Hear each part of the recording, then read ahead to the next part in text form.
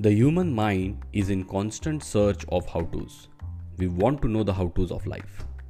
The design is such that we wish to have a hack, recipe, formula, method, tip, and a trick to deal with every aspect of our life.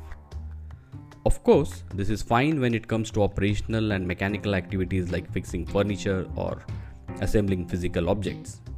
However, when it comes to mind, heart, and aspects of art, these recipes do not work.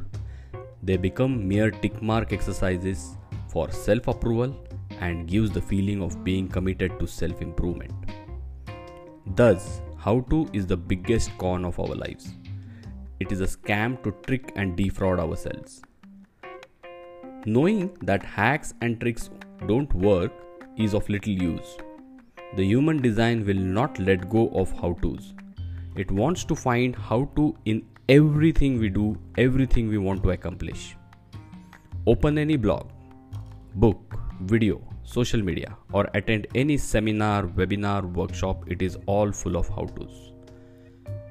Now that we know about this scam, what's next? How to get rid of it? You see how the next how-to sneaked in? Expecting humans not to look for how-tos is like expecting a bull to ignore the color red. A bull can't ignore the color red. Thank you.